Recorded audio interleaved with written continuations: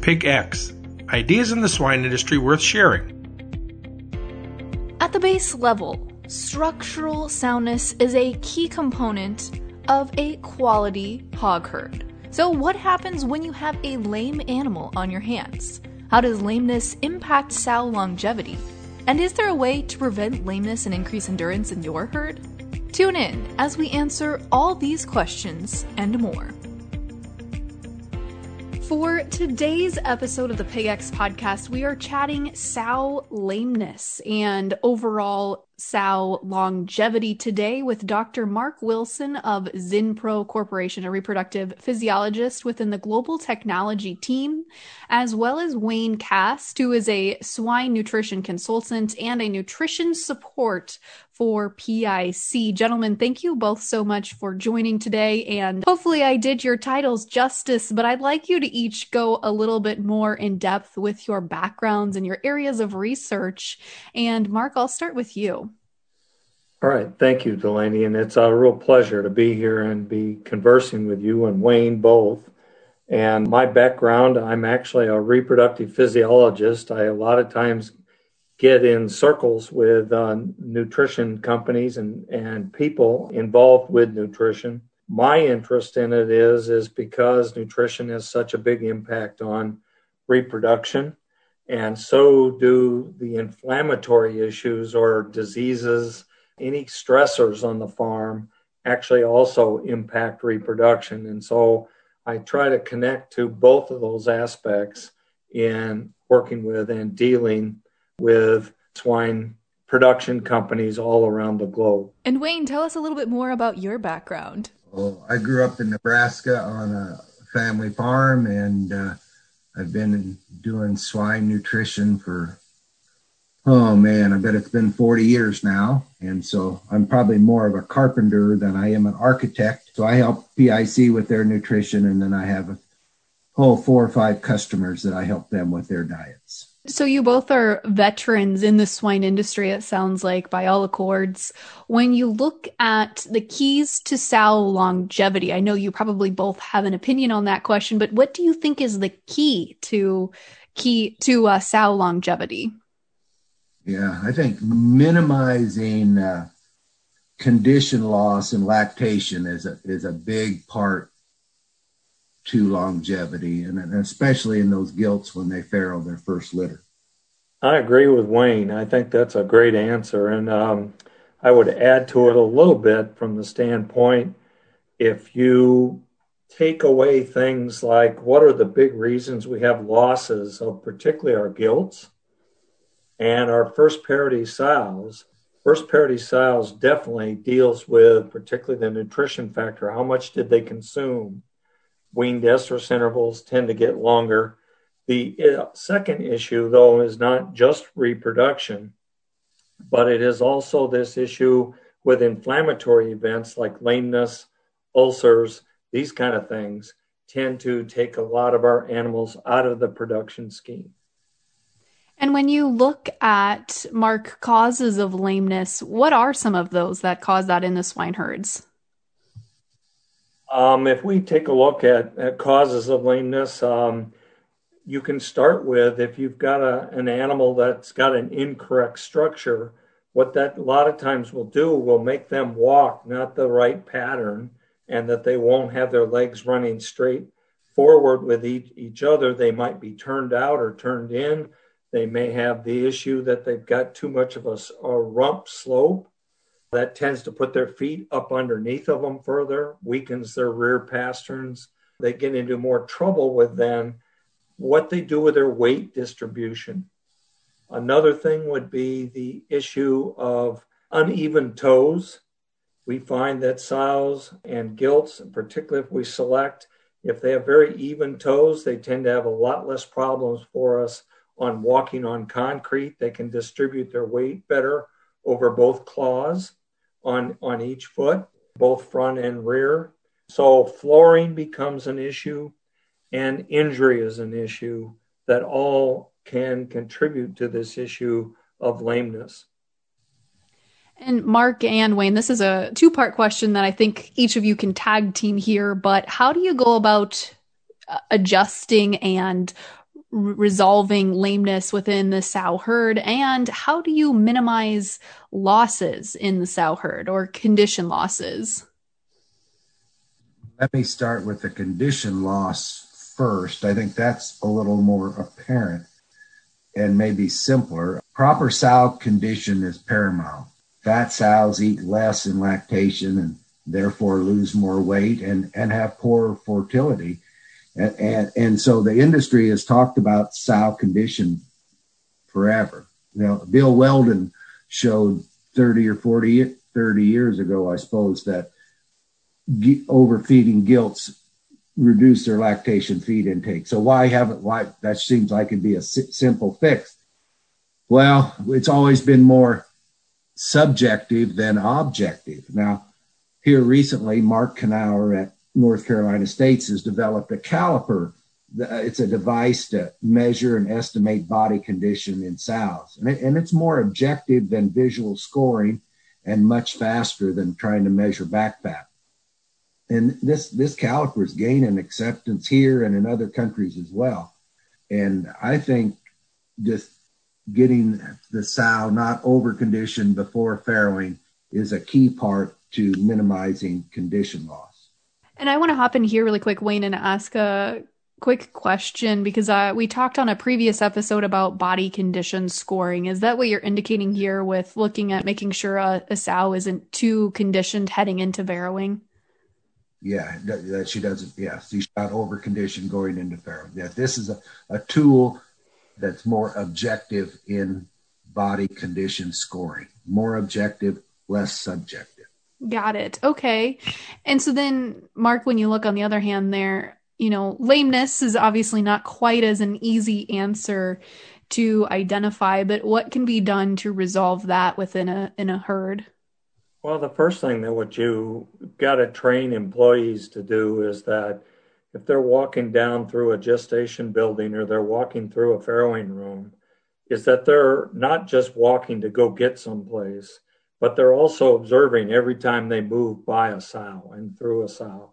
What you'll find is there's several keys that are pretty quick to find animals that are problems with lameness, such as sows that, if they're not real quick eaters, but they're one of the first ones to lay down, starts to give you a clue that they are tired. They can't stand up on their feet and legs as well as they should be able to. They've got pain there, and they tend to not consume as much feed. Again, they get into body condition problems very rapidly when they carry chronic pain like ulcers, like lameness, and particularly we're focusing today on lameness. And lameness really adds to the problem of weight loss, and so this body conditioning thing, and it gives us more problems with longer wean to estrus intervals. And the other big one that it does is a lot of your most expensive female coming into the herd are gilts and first parity. So if we lose those animals, we never make the money back that if we could get 3 or 4 litters out of them that would pay for themselves. So your cost of production for every weaned pig goes up. Lameness is actually a really almost unspoken problem, but yet when you look at it and start breaking it out, when you start adding up, when you got to move your replacement rate because of lameness, it is very, very expensive and adds to your cost of production in producing every one of those weaned pigs. That SMS group, the record keeping group, their survey indicates that 1/3 of our death loss is from lames and downers. And the other thing, I would point out, it seems like sow death loss is much higher in periods of rapid expansion. And that goes back to Mark's comment about, feet and legs and proper structure. So if we're expanding rapidly, that means we're keeping more gilts than we probably should. Mark, talk to me a little bit more about some of those financial losses, some hard numbers that I know you've got. Well, and again, it becomes very specific to the farm, but I can give you a rough idea to just give you some ideas how to start adding it into the formula. If you take a look for most people replacing a gilt, if they're purchasing gilts, they're about $300, just as a rough and easy number to use. If you talk and they are making their own gilts and breeding a breeding system where they're making their own gilts, they will be usually somewhere in this range of $175 to $200 for each gilt. So they don't have to have as many litters if they're producing their own gilt to break even, but they are still an expensive animal because if you can get past third parity, you now decrease the cost of each piglet you send beyond that. We also have another problem in this. Gilt litters, those piglets will never do as well in grow finish as the litters from second through fifth parity.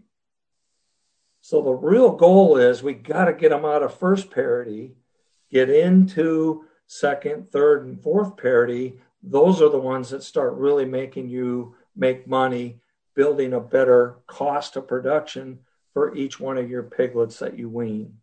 And so there's a lot of facets, but it's intriguing because when you lose an animal due to lameness, your percent animals that you have to bring back into the herd gets higher.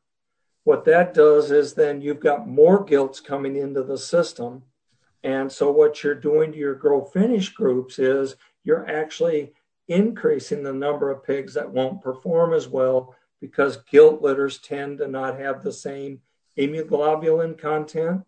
And a lot of them don't milk as well as particularly their 2 through 4, 2 through 5 sows as far as total milk production. There's a lot of ways to look at the amount of dollars that if we talk about just moving percent replacement, 4%, we will a lot of times show that'll make for the herd, each sow will make a difference of about somewhere between $10 to $12 an animal on cost of production if I can just decrease the issue of replacement animals by 4%. And that's assuming our national average is somewhere around 54 to 55% replacement rate right now.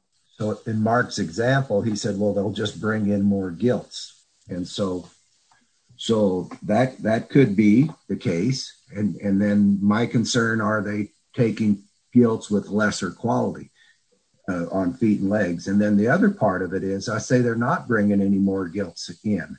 That means the rest of the herd is getting older and you're breeding some sows that you wouldn't normally breed. You would cull for reproductive reasons or feet and leg reasons. So when mortality in the late 90s, early 2000s, when sow mortality was even higher than today, very few culling decisions were made because the sows were making all the culling decisions for you.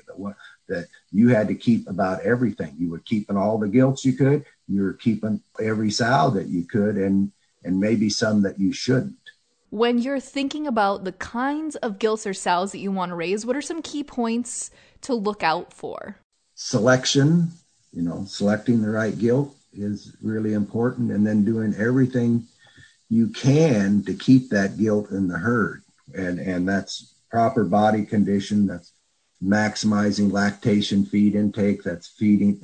And I tell you what, you farrow a sow in the proper body condition, and you put her in a room where she's comfortable with ample feed and water and a well-balanced diet, that goes a long ways for sow longevity. Yeah, I agree with that. And that's a good point. Here's another good point on gilts that'll help you with an analogy that when we get to summer, what happens is most people build up their gilt flow for summer because they have a poor reproductive response out of gilts with the extra temperature, etc. What you'll actually find in a lot of these buildings, though, you get in there, what they've done is actually crowded the gilts up so they don't respond to the bores as heat checking and the bores near as well. And so what you do is you start pooling a bigger and bigger pool of animals there that are not animals that are actually ideal for selection to go through the herd and actually become these sows that will perform well the rest of their lifetime.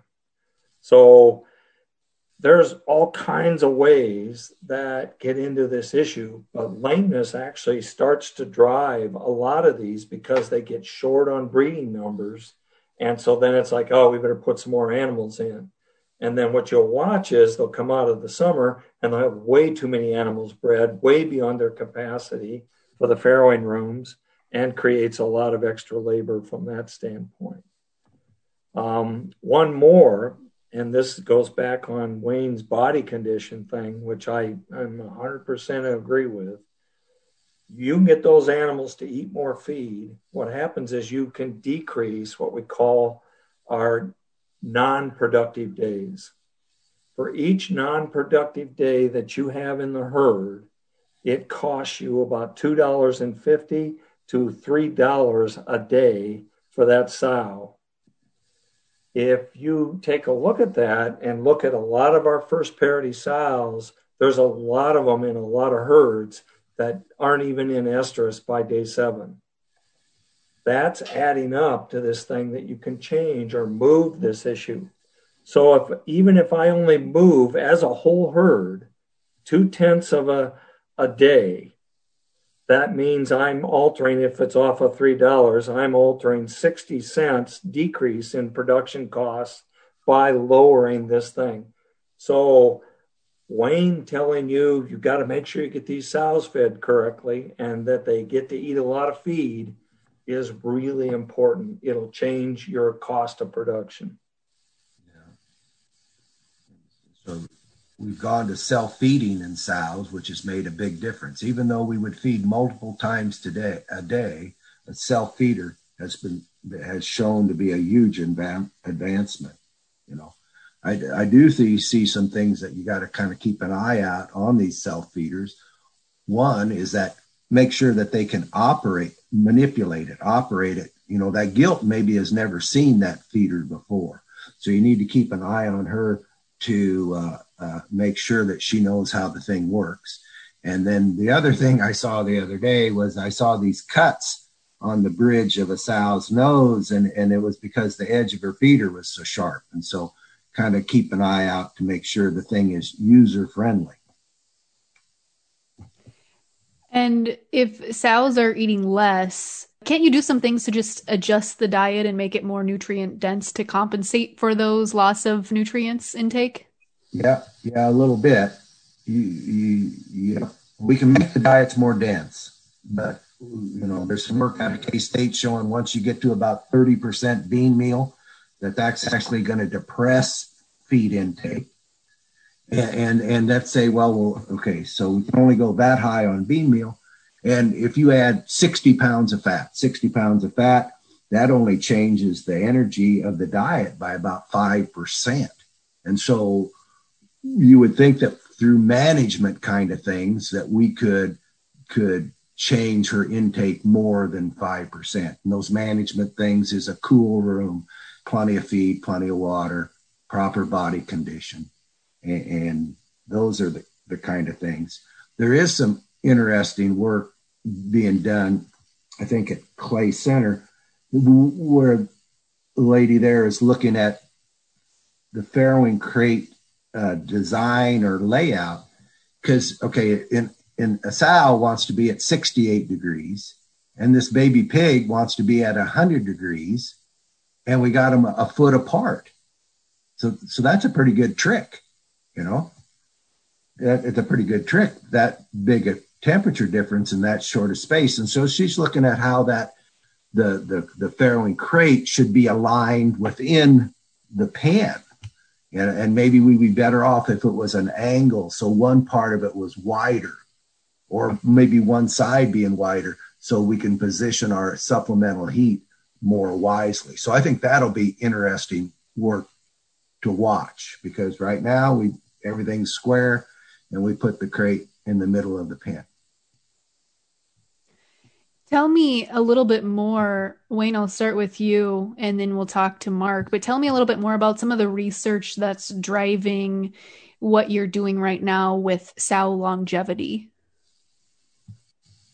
Well, I guess I'm kind of, this is some work that's been repeated that I'm kind of enthused about, is that Wondra back in 1995 or 1996 told us that grinding this corn finer would improve sow performance. Okay, so, and then Hayden Williams, no, that's not right, not Hayden, but his brother Bo Hadley, they call him Bo, but his name's Hadley Williams, at KSU looked at 600 micron corn in lactation diet versus 900 micron corn.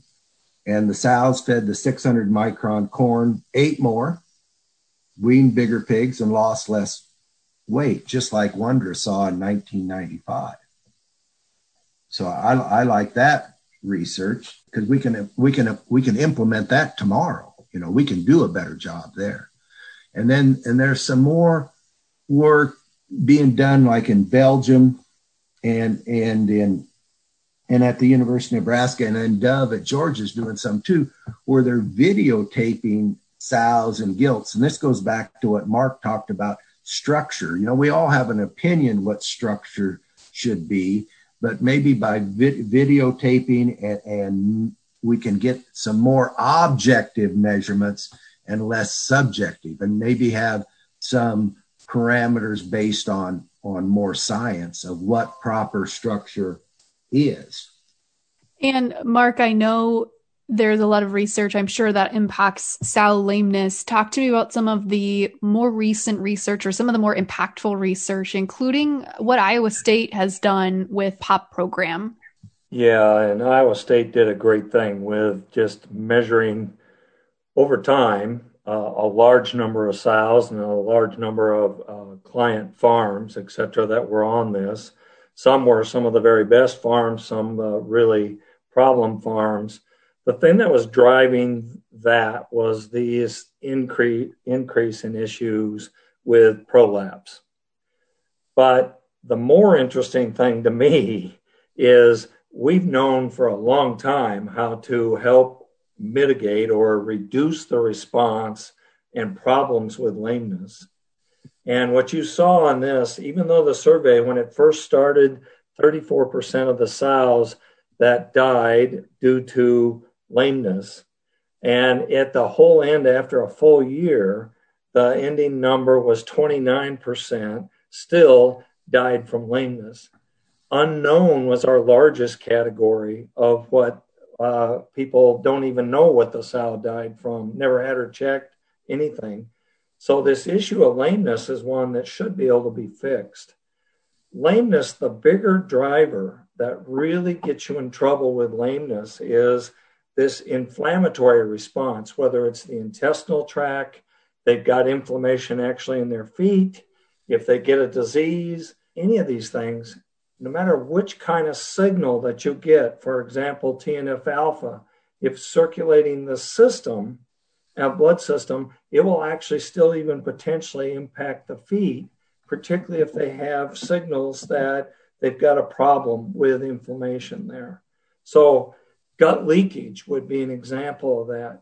The more we feed to try to protect them from this inflammatory response and feed a mineral component that allows for the thing that helps the immune system to be more active and not active, that it helps regulate it much quicker. And what it will do is actually get rid of that inflammatory problem. We know more and more about the claws. And if you get inflammation in there, the horn tissue or the keratinocytes that actually make up that outer horn, if they get damaged and you've got inflammation in under there, they will tend not to heal. You've got to get rid of the inflammation, and it's very hard to get antibiotics into the claws because it's very poor blood flow. It's a small amount of blood that actually gets down into those feet. We get that corrected, what we can do and prevent inflammation, Now what you get is the keratinocytes become a much better tissue. You've got more durability to that outer horn. The color of it will change, and you get rid of the roughness or the coarse texture of that horn. It means you've got better and better feed underneath these gilts. We're trying to get more and more people to understand, put it in early with your gilts, raise them up on through. And what you'll find is we worked with that project at University of Georgia with Dr. Dove, and we actually demonstrated that after 2 parodies, the sows that were on inorganic minerals had a much poorer walking pattern than the sows that had Avela sow in their diet. What we also saw with that in 3rd parody, more and more of those sows that were on the control group all fell out of the herd, and many more were maintained with the 2nd parody females were still in the herd that were fed the Avela sow treatment. So we're looking at things that can actually maybe help control this issue of the quality of the horn, tissue of the claws, and to make that reduce this inflammatory response. Inflammation takes nutrients away from things like milk production, growth, reproduction of that sow. She has to take care of the inflammatory things first. The quicker you can get her to recover from that, the better the sow does in maintaining her body weight, body condition, and she can milk better for her piglets.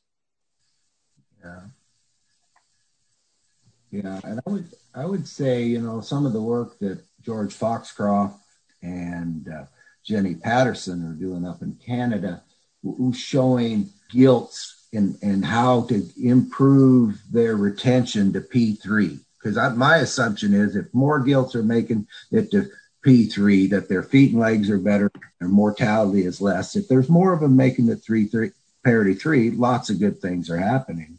And so, you know, she's shown us the gilts that come into puberty earlier have higher retention to P3. The gilts that, and have more pigs too. And the gilts that are bred earlier at first services earlier have higher retention to P3s. And the ones that aren't getting so big, that we're controlling or not controlling, but achieving a desired weight and not excessive, at least a minimum weight and not an excessive weight, have greater longevity, make more to parity 3. So Mark talking about this gilt development area, I agree that it is quite important. Yeah, thanks. Those are great comments. And the thing that I think is important in that is the more we can take care of those animals early, you're going to get a lot longer benefit from your production to get those animals in the herd. We're still better off not holding a lot of these sows way out to 8, 9, and 10 parities, because they're starting to get behind on their genetic equivalent. And then we've got the issue that a lot of times our milk production's not as good once you get to the older parity females. Yeah. And then the other thing, it's pretty common to see death loss increases after parity 4. As a percentage of the inventory, your death loss is higher in older parity sows. So Mark talked about the sweet pot getting as many to parity 2 and 3 and 4, and I agree. But you don't want 6, 7s, and 8s, because their mortality almost always will be higher. Well, gentlemen, we've covered a lot of different topics and a lot of different facets here, but do either of you have any final thoughts as we wrap up this episode? I think, Mark talked about how our average turnover on our gilts is 45 or 50%, or 55% is what he said. And that's a scary number. And then if you look at the average turnover on our employees, it often is about that level. And it's still, I talk about the woman or the man in management. I saw something the other day that I thought was, that resonated with me. So I was out in this gestation barn, and the alleyway made a corner there. and there was a rubber nursery mat laying on the floor in that corner of that alleyway. And we were a long ways from the nursery, So I said, I asked the breeder there, what's that mat for? And he said, well, when I move sows, that spot must be kind of slick. And once in a while, one will fall. But I put that mat there, and then they don't fall down anymore. I think there's a lot of management, little things, 1,000 little decisions. My father said, if you're able to do something your neighbor can't do, or you're willing to do something your neighbor won't do, there's usually some money in it. And he said pigs fall into both those categories. It's hard, dirty work, so some people aren't willing to do it. It takes management and observational skills, and some people aren't able to do it. So we've got a lot of people, we've got a lot of turnover, and so coaching them up and constantly training and helping them, I think is a big part of a unit's success. I'd make one last comment, particularly on lameness, and it's an important one to think about, is the heel of the claw for the sow is really important because it's the softest tissue of all of the horn tissues. It's the softest, it carries the most blood vessels, it has the most nerve endings. And what we find is particularly on a lot of these floorings and platforms, and if they don't get some of these, take care of the concrete correctly and stuff, what you get is more friction on those heels. And it's just like us getting calluses on our hands. That's what happens with that sow, just from that friction of rubbing on those heels. The bigger they get, the more they tend to start walking incorrectly.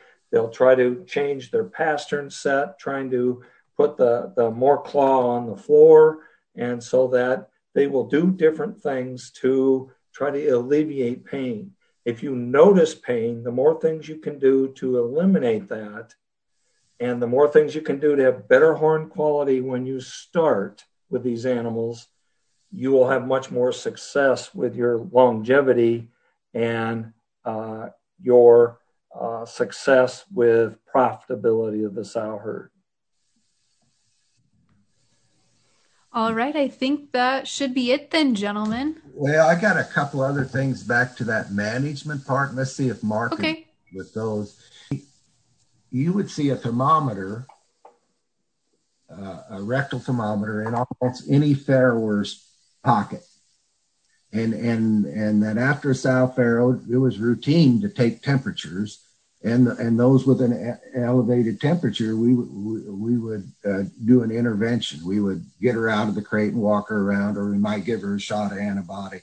And I don't see that being done much anymore. And I think that's a pretty good tool in a pretty good intervention. I think it's